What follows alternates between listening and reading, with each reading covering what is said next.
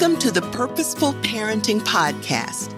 I'm Harriett Rowe, wife and mother of 4 adult children, 3 girls and 1 boy, all graduates of the United States Military Academy at West Point.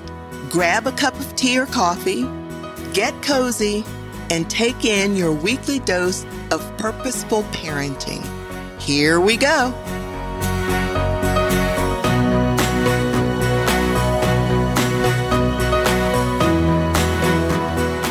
Welcome to another episode of Purposeful Parenting. We've been talking about the various styles of parenting. First, we've been looking at the 3 ineffective styles. And so far, we've talked about the helicopter parent and the drill sergeant parent as being ineffective. Today, we'll look at the last parenting style that is considered ineffective. And we'll finish up next week with the parenting style that is effective. The one that we'll talk about today is laissez-faire. And laissez-faire is ineffective style, as you might guess because of the definition. Laissez-faire means to have an indifference or a non-interference attitude about different affairs.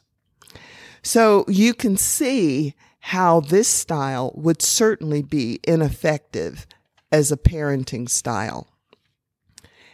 A laissez-faire parent takes a hands-off approach, and they provide very little guidance or structure for their children.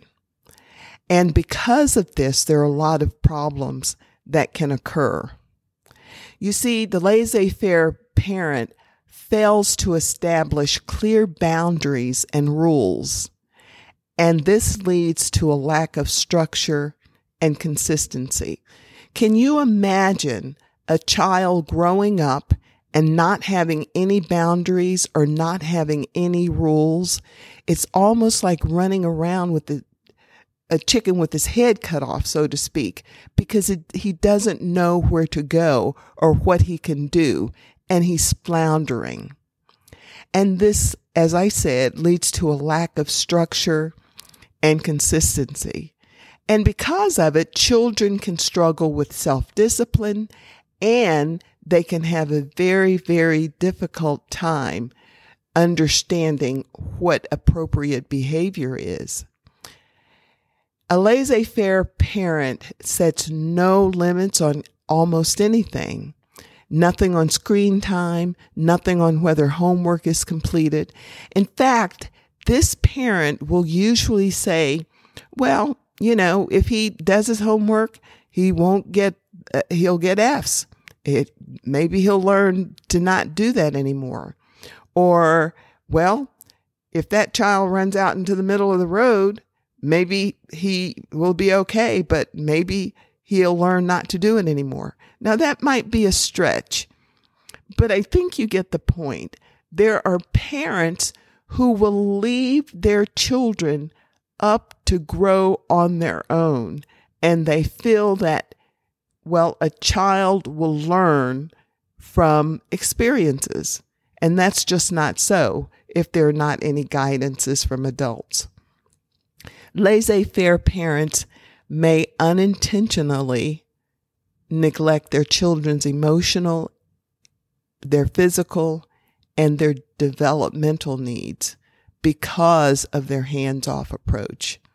If you are not talking to your child, if you are not communicating with your child, if you are not involved with your child, there is no way you're going to know when something is bothering them emotionally.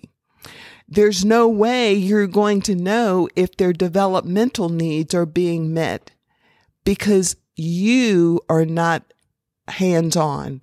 You have left it up to the child to raise him or herself. And this can leave children feeling, rightly so, unsupported and very, very insecure. This type of parent will pay very little attention to their child's social needs, just like they pay little or no attention to their emotional well-being. and they rarely, if ever, engage in meaning conversation. So, needless to say, the child will have a difficult time communicating appropriately with adults and sometimes even with their peers. It's important to note that these examples represent some extremes, but unfortunately, I have to tell you, I have worked with parents who have had the laissez-faire approach to their parenting.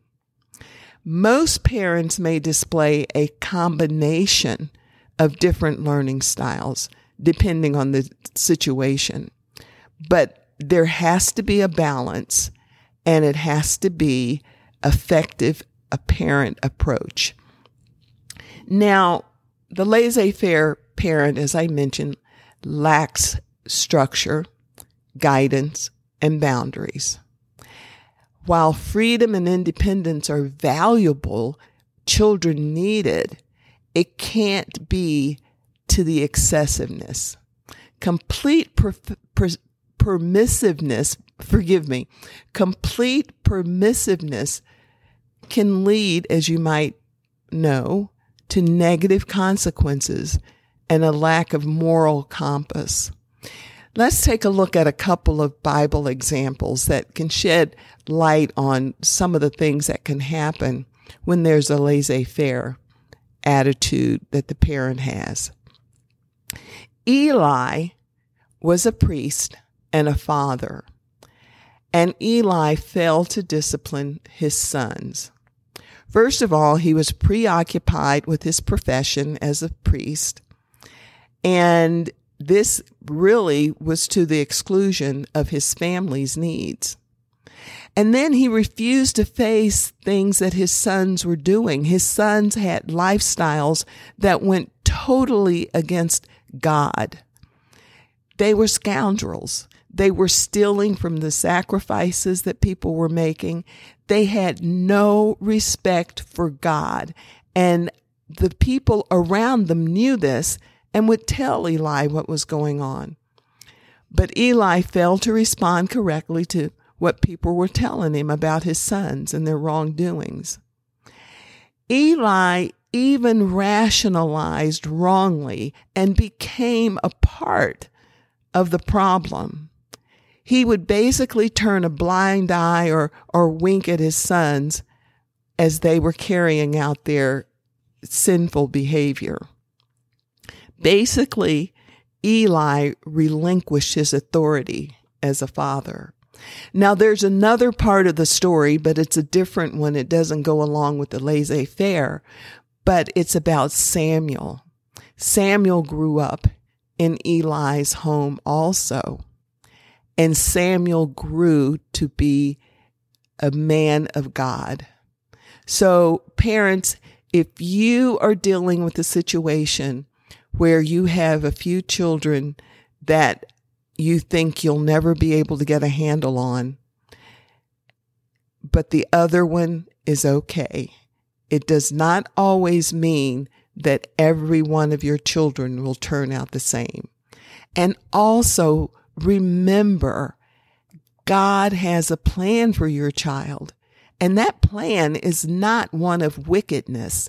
So I cannot stress enough how important it is to raise your child according to God's word. So by examining the principles and the lessons that are found in some of these stories like Eli and his sons, you can see and discern the potential pitfalls that can happen if there's ineffective parenting styles that's going on. Oh, there's another one I want to share. The Israelites, during the period of Judges, and you can read this in Judges 17 through 21, during this time, they felt like they could do whatever they wanted to, whenever they wanted to. The absence of clear moral and spiritual leadership led to widespread chaos and moral decline. Judges 17:6 said, "In those days Israel had no king, and all the people did whatever seemed right in their own eyes." This should serve as a cautionary tale regarding laissez-faire approach, because where there's a lack of guidance, there are tremendous negative outcomes and consequences. So once again, as we look at the different principles and the lessons that we see in the Bible concerning the laissez-faire attitude, we can see that there are potential pitfalls, and they can be very ineffective parenting styles, and they can be very detrimental to your child.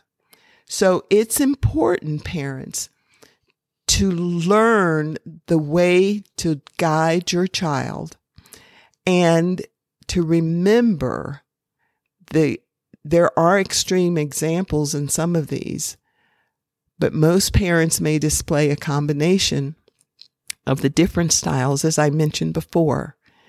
But what's important is a balanced and effective parenting approach that involves providing guidance, support, offering and setting appropriate boundaries, and allowing children the room to grow, to learn, and to make their own choices within reasonable limits. Next week, we'll talk about the parenting style, the parenting style that is effective. And as you might guess, the parenting style that's effective is definitely geared and guided by God's Word. And until then, remember to parent on purpose. Thank you for listening to this week's episode of Purposeful Parenting. For more tips on parenting, or if you would like to reach out, please visit me on harriettrowe.com and follow me on Facebook, Harriett Rowe. That's Harriett with 2 T's. I look forward to grabbing a cup of tea or coffee with you next week. Feel free to invite a friend. Until then, this is Harriett Rowe reminding you to parent on purpose.